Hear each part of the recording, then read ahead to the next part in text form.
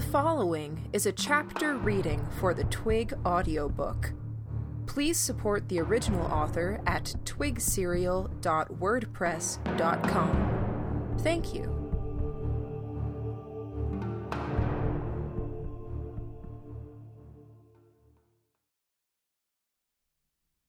Chapter 13. The spot we'd chosen to hide ended up being one of the worst possible positions, short of actually standing in between the two forces. Stones, planks, sandbags, and barrels had been set down by the side of the road. We crouched there, using them for cover while bullets flew. They smacked against the sandbags and stones intended for use in repairing the gate. Others struck the street and dirt a matter of feet behind us, likely ricochets more than anything. It was hard to see with both sides using noxious smoke and gas. Both sides were fighting more or less blind, only 100 or 200 feet from each other. What my ears told me, however, when I strained to process what was out there behind the shouting and the report of gunfire, was that the plague men were silent, the only noise being the tramp of boots as they shifted position and took cover. Our side was doing the same, but they had to cede ground to the gas, sending the stitched on and forward. "Idiots," Gordon said, right in my ear. He was closer to the end of the pile of supplies, nearer to our people than to the gate. I strained my eyes to see what he was seeing. Whatever it was, I couldn't make sense of it. As smoke swirled, I was only able to make out vague shapes, but the rote movements of the stitched, and the fact that they didn't move or reposition, let me gradually put together a mental picture of what I was looking at. Stitched knelt behind sandbags, methodically reloading, aiming, firing, reloading, aiming, firing. They didn't flinch as the larger bullets of the plaguemen's special guns put massive holes in sandbags inches from their heads. When one stitched died, the rest kept on working. "Idiots?" It seemed dumb to be raising my voice to be heard over the gunfire when we were supposed to be hiding, but there was no other way to manage, and I doubted we would be heard. He shook his head. "Gave ground."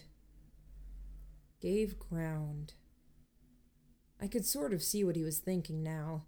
The plague men were advancing, returning fire until the stitched weren't shooting anymore, then moving up to take defensive positions. The stitched remained where they were, but they operated on simple rules and instructions. Face forward, shoot the enemy.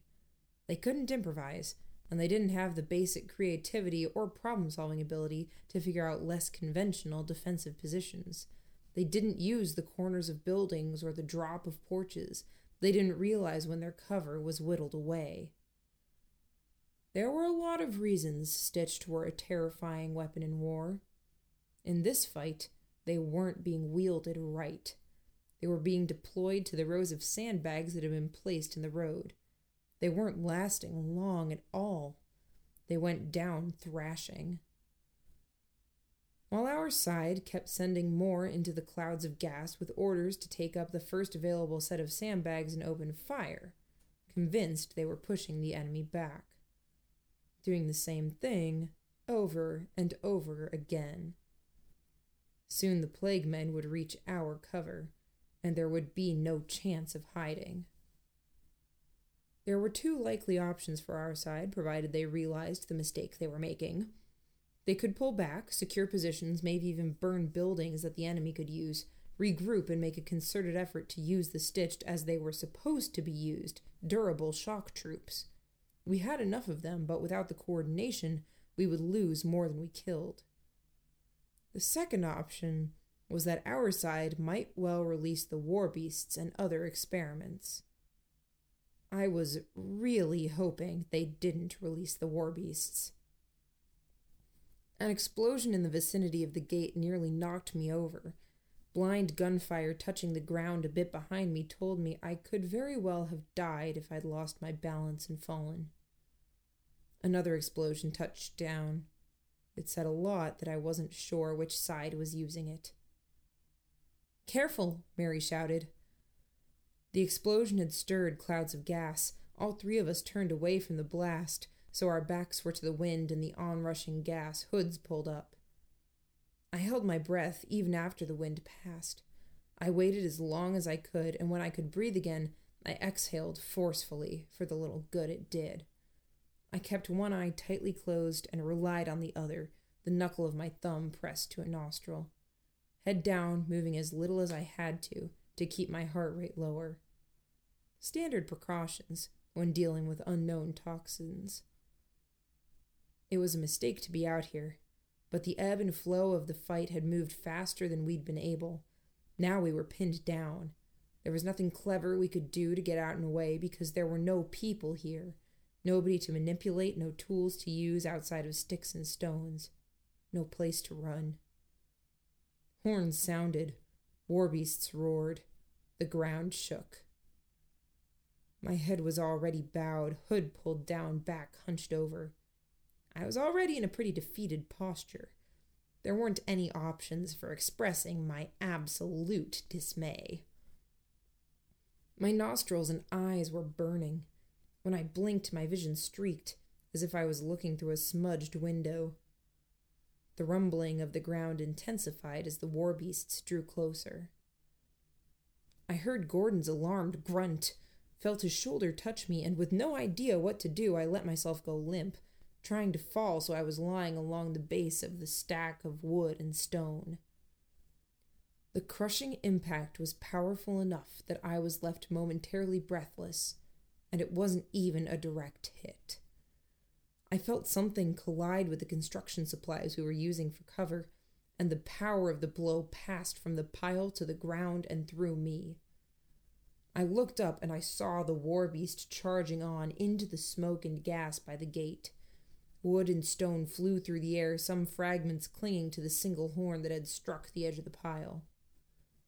Our cover was mostly gone. This wasn't why I'd hated the idea of sending the war beasts. This was a bonus. A crummy-ass bonus. And a crummy-ass situation. The problem was that they weren't realizing the problem. This wasn't a dumb, thoughtless attack. We were fighting people who knew us, knew the tools the Academy had. Why the hell would they attack if they didn't think they could deal with the war beasts? Near the gate, another of the rebellion's war beasts lunged out of the smoke. It collided with ours. 2/3 of the size, the rebellion war beast was furless, thick-skinned, and functioned like a blunt weapon. A crude club, used for smashing. Ours was thick-skinned, but had thick fur at the head and shoulders, a bison's mantle or a lion's mane, massive sweeping horns, and piranha teeth. It could bite, bash, rend, slice, and it could likely do any of the four better than the smaller one could smash against things. Combine traits of the four, and it was a devastating work of art. I wondered if the student who made it knew how carelessly it was being thrown away. We had armored vehicles. Just as there were cars on the road, there were armored cars with guns mounted on them and powerful engines. There were armies that had relied on them. The problem was, war beasts like these were built to last. They could take the gunfire offered by the armored cars, close the distance, and then there was nothing the armored car could do. One headbutt and the car could be rolled. Claws could tear at doors or hatches, and powerful limbs could tear at guns. That had led to a series of countermeasures and countermeasures. Bait cars were rolled into the field, set to explode when a war beast attempted to roll it. War beasts got smarter and tougher, or they got mass-produced. It was too expensive to make those bait cars compared to how easy it was to grow the beasts. More inventive countermeasures had to be developed. It was hard to wage a war when one side was forced to constantly outdo itself in being inventive and devious, and the other simply had to do the same thing they were doing, only a little bit better every time. Stronger, faster, tougher. Plague men moved out of the noxious gas, the exorcists dangling from the straps. They were holding out other smaller guns, spreading out and firing at our war beast. 2 more of the Academy's war beasts joined the fray. One collided with the wall, claws scraping against stone. Another aimed for the plague men who moved out of the way, too spread out for the beast to go after more than 1 or 2 at a time. With the gas blocking some of the view, I wasn't sure if it was making any contact at all. What had come first? Had they possessed the eerie calm and ability to focus wholly on this fight first, leading them to agreeing to be modified? Or had the mental changes been part and parcel of it? A combination of the two? The rapid report of a higher-tech gun marked more bullets being fired. The warbeast closest to us twisted around 180 degrees, switching the side that was exposed to the gunfire, and then reversed direction, unable to escape the hail of fire. It roared, then abruptly charged with no provocation. It collided with the wall to the left of the gate. I was pretty sure it had caught one of the plague men between its head and the stones. It wasn't the smoke obscuring my view, but the blurriness in one eye. It was getting worse. Gordon was reaching over me. I raised myself up out of the puddle at the base of our meager cover to get a better look. It was black, and it looked more like a crystal than anything, pointed at both ends, more akin to a needle than anything. Almost akin to obsidian, but not quite so sharp at the edges of each plane. Where had he picked that up? The stitched, the one that had fallen from the wall. "Bullet?" Mary asked. Gordon nodded. I couldn't make out what he was saying over the chaos of the combat. They examined the thing between them, each keeping half an eye on the situation, half on the bullet. My focus was on trying to track how the situation was unfolding. I blinked hard, trying to clear my vision. My nose and eye were burning, and it was a surprising amount considering how resistant I tended to be to most poisons and chemical weapons. "To go," Mary said. Stating the obvious, but sometimes the obvious needed to be stated. The problem wasn't the enemy, they were focusing on the warbeasts. It was our side, shooting blindly. The gas canisters and weapons that had opened the foray were long out of juice, and the wind was carrying away the worst of the gas. The area was clearing up, which made us easier to spot. The distance to the next set of structures that could provide cover was 200 feet. Short grass, torn up dirt, mud, and loose crushed stone. I heard a shout from among the plague men. A sharp crack marked an explosive going off in their vicinity. Heads were turned away, hands raised to faces. "Can't see," Gordon said, rubbing at his eyes with the sleeve. With my shoulder pressed up against Mary's side, I felt rather than heard the affirmative sound she made. There was no happy ending here. Even if the Brigadier stepped in and got the Academy to start fighting back properly, and if Helen, Jamie, Lillian, and Shipman knew enough to start an effort to extract us, I wasn't sure it was possible. We were too close to the enemy, our side had given ground, and we'd been left behind. Half blind, outnumbered. The warbeasts were struggling. They spent more time flinching and snarling at the gunfire than attacking. I heard the louder fire of exorcists going off. The warbeast farthest down from us staggered and dropped. A moment later it was on fire, ignited by something thrown. In case of parasites more than anything else, I suspected. I reached out, pushing my fingers into Gordon's closed fist. He was gripping a handkerchief. He loosened his fingers, then held his hand out as I unfolded the handkerchief and took the black shard from within. I pricked the back of my hand. I made a sound. It burned like fire. Within a few seconds, the muscle was twitching involuntarily, the burning sensation like 1,000 paper cuts a second. I started off making one sound, then ended up making a guttural noise instead. My voice was tight as I managed to... "Okay." "The heck are you doing?" Gordon asked. "It's poisoned," I said, my voice still tight. "Or it's crystallized poison, or something. Ow." Peralta? Gordon asked. Peralta, I said in a strained, intense way. There was a detonation closer to the wall, aimed at one of the beasts. It didn't do much more than kick up dirt. The cliffside was only a dozen feet away, and both debris and moisture bounced off of the wall to land on and around us. Shorter-ranged guns, delivering only pain. I remembered how the Stitched had acted. That had been the aim. It was why our lines were disintegrating as fast as they were. Faced with Stitched and war beasts who felt only as much pain as they needed to be able to function, Hawk had given the enemy a weapon that delivered it distilled. The alarm on Mary's face suggested she was very aware of just what that meant. The look on Gordon's face, as he stared at the ongoing fight with the war beasts, was one of deep concern. The beasts didn't know how to process this experience. Their well of experience might have been limited to experiencing only a moment of pain, enough to know where the harm was coming from so they could lash out. Except now, they were feeling that moment over and over from all directions. They lunged, swung their horns around, howled, and attacked nothing in particular, only periodically going after the plague men. The pain in my hand was fading. Whatever it was, it didn't last forever. But that had only been a trace contact. Getting shot by one of these, it would be more than a trace contact. Agony the dead would feel, apparently.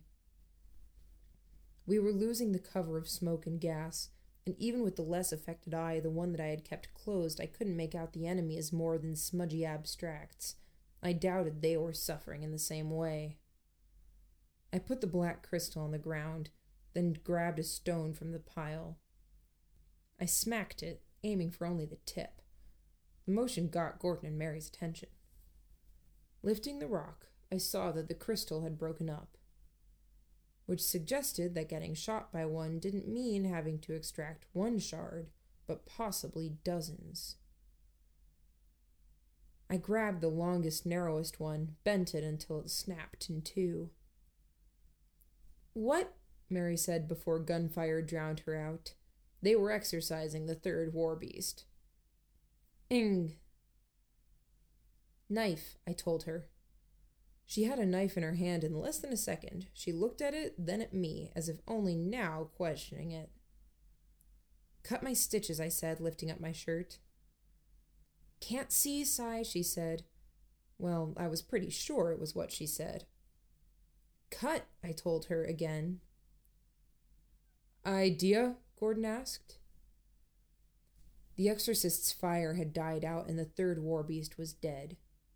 Scary to realize the plague men had dispatched 3 of the things, and I wasn't sure they'd lost more than a half dozen of their own. It was more alarming to realize that the primary source of gunfire was in the other direction from the gate, a little ways down the road. Hopefully it was because our side had pulled back to regroup, and not because the plague men were crushing us underfoot as they advanced. "Idea," I confirmed for Gordon, lowering my voice now that the gunfire was further away. "Try to cut," Gordon told Mary. I saw her head bob. Her vision was bad enough that she had to lean close to use the knife. Her nose touched my stomach, making one muscle twitch in a ticklish reaction. Her hot breath swept over my cold, wet skin. She had steady hands. I flinched as she cut one suture, then another. "Stop," I said. She did, without moving her head away. She turned her face upward to look at me. "How sure are you?" Gordon asked. "Make the wound bleed," I said. Then, barely able to hear even my own words, I admitted, "Not very, but there's not much room for cleverness here." "Yeah," Gordon said. Mary cut. My stomach moved of its own accord. Too much of this plan depended on factors I couldn't control or wholly predict. Educated guesses. "Lose the weapons," I said. Rather than try to work my holster off of my belt, I simply undid my belt entirely, hauling it off. I jammed it into a gap between stone and wood. All the weapons? Keep your knives. Okay. There were shouts and calls. More people at the gate. The enemy was moving up. I couldn't tell if it was 10 or 50. My vision was suffering too much. I judged a distance, took the broken black crystal, and poked a hole in my shirt so it stuck through. I did it with more of the shards, spreading them out. I looked at the black crystals. If they were poison and I was resistant to poison, were they worse for someone else? Or were they not poison at all, their design a detour of sorts, a way to stimulate pain without using the regular channels? Either way, this was going to suck. Fingers placed along the fabric, spikes of black crystal poking through and pointed inward, I slapped the fabric against my own stomach, the biggest shard touching the wound Mary had opened up. The pain was immediate and mind-altering. I screamed without even meaning to, keeling over, landing in mud. I might have drove shards deeper as I landed on the ones at my side. I'd experienced agony before, on a monthly schedule. I knew how to deal, in a way. This blew that out of the water, made it impossible to turn my mind to reach for any of the tools. I'd stabbed my side and I felt it in my bones and in my brain, in the nerves of my teeth. I was glad I'd fallen forward because I screamed until something changed in my throat and I heaved up my stomach contents. I was dimly aware of an enemy soldier standing over us, one of the plague men. Mary was screaming about being blind, unable to see what was happening to me. The plague man stared down, expression unchanging. Variables I couldn't predict or control, educated guesses alone. Failing any other variables, anything at all, human beings tended to favor the simplest, clearest options. The easiest thing for him to do, without emotion or orders saying otherwise, was to shoot and end us. That was only one of a half-dozen things that could go wrong. But he had to have a reason to fight, a reason to change himself so drastically. There was an answer to that question that could see us through. An iota of mercy? He grabbed me by the arm, dragging me, weapon in one hand. As my body stretched out, the shards making contact with me touched areas of my gut. They weren't deep except for the big one, but all the same, it renewed the pain twice over. It was almost transcendent, taking me out of myself. I was wide-eyed, incapable of moving, processing the little I could see and hear, and storing almost none of it. Dim light, noise, darkness. Mary. Gordon. A flickering light so bright I couldn't look at it. My head lolled to one side, and I focused on the darkness there, and the square of faint orange-purple light. Mary's voice, again. The pain was getting easier to bear. A man's voice, soothing. I was trying to scream, I hadn't stopped, but the energy wasn't there. My chest jerked and only small sounds came out. I closed my eyes. The pain was receding more. I could process. I was in a tent. The wall to one side was stone, the exterior wall of Westmore, by the gate. I was on a table. A doctor was extracting shards from my side, one of the rebellion doctors. My head turned. On the other side of the room, Gordon and Mary sat in chairs. Their hands were bound in front of them. A plague man with a gun was standing beside the pair, weapon in hand. I still couldn't really see. Nothing had fixed things from before. The only improvement was that there was light and we were out of the rain. Cynthia had to have told them to watch out for children. My educated guess had been right, however. These were men who'd undergone changes for a reason. There was a rationale, partially driven by fear, but partially driven by a desire to oppose the Academy. They were almost an incarnation of that. Opposing the Academies meant opposing the way the Academy operated. There had to be a sense of conscience in there. A child wounded with a weapon meant for monsters, even if they had orders to kill children on sight? I gambled on them showing mercy.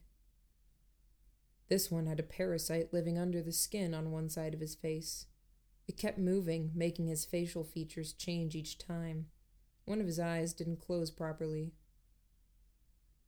Parasites that would prey on other parasites? Chemicals to counteract other poisons or stave off disease, all with their severe side effects? "You're more alert?" the doctor that was working on me asked. "One big one, then we take off your shirt and see if there's more to dig out." "Is he okay?" Mary asked. "Please, I can't see. I can only see your shape, kind of, because the window is behind you, but I can't see Simon, and he's not screaming anymore, and—" "Hush," the doctor said. "He'll be fine. The shards never penetrate too deep. They're a non-lethal measure." When the victims don't commit suicide to end the pain, I imagine, I thought. Mary hadn't been saying what she'd said for the doctor's benefit, but for mine, already thinking how we might find our way out. My back arched, the pain searing me as the shard was pulled free of the wound, making a sucking sound. "There we go. Hold on. Wait," the doctor said. He pressed something to the wound to absorb the welling blood. I would have lost more blood and had it welling around the site of the injury thanks to the extra damage Mary had inflicted. Part of my attempt to draw pity. All of it calculated in a way. If Mary had been the one injured, then we would have been two scraggly boys. This way there was one hurt child on the table and one girl in the chair. There were more factors, but this was the ideal combination. "Okay?" the doctor asked. I opened my mouth to respond, but my words didn't come out. I'd lost the ability to speak. I nodded. "Any pain still?" I made a face and nodded. A lie. "Let's take a look then." He peeled my bloody shirt away from my stomach. I turned my head away and met Mary's eyes. I reached out to the pair of them, and I gestured. "You're going to be okay, Si," Mary said. "Yeah," Gordon said. Two affirmatives. We were good to go. I blinked, very deliberately. On the other side, the doctor said, "What the hell? You're already—" Her bound hands went over her head. She brought them forward together simultaneously, a two-handed throw for a lone knife. "Injured?" The knife caught the doctor in the throat.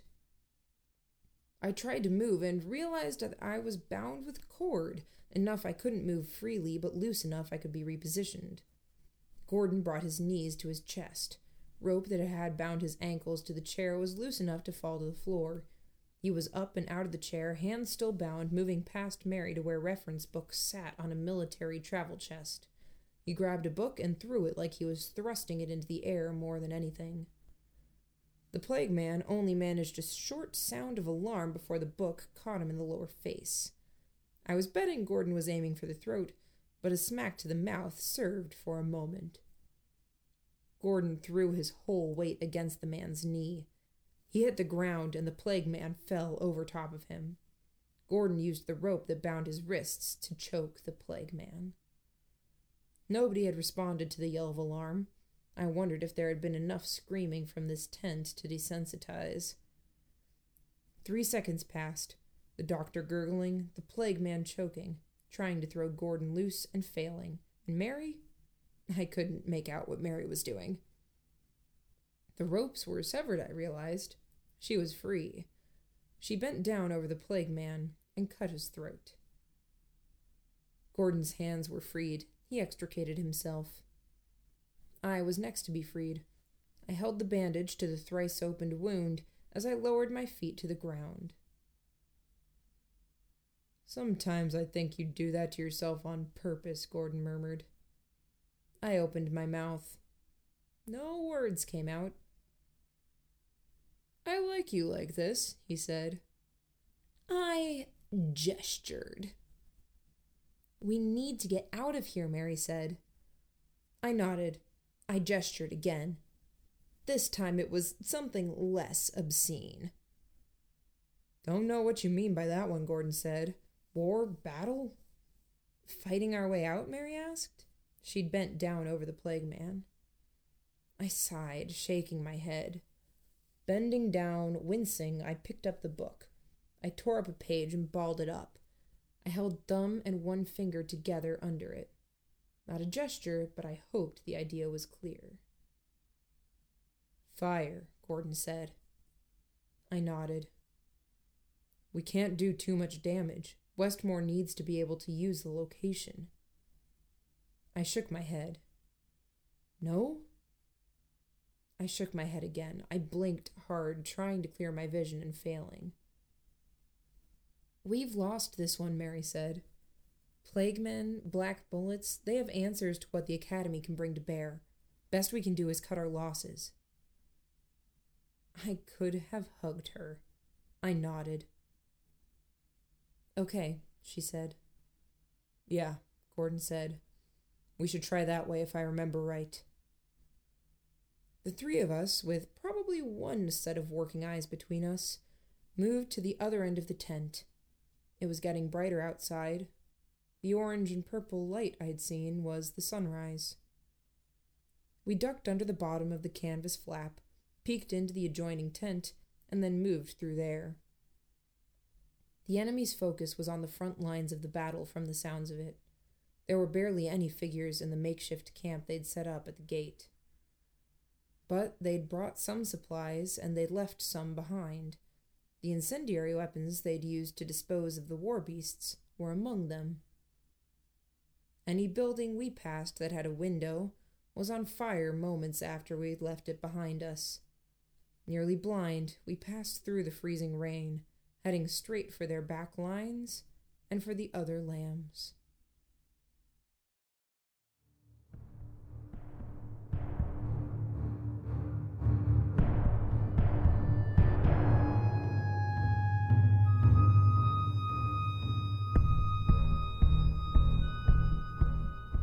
You just finished listening to a chapter from Arc 5, Esprit de Corps, from the web serial Twig by J.C. McCrae. This audiobook is read by Kimberly Dauber. If you enjoyed this reading, you can download or listen to all chapters directly on our site at audiotwig.dauber.kim, or you can find us on your favorite podcatcher under Twig Audiobook. Thank you for listening.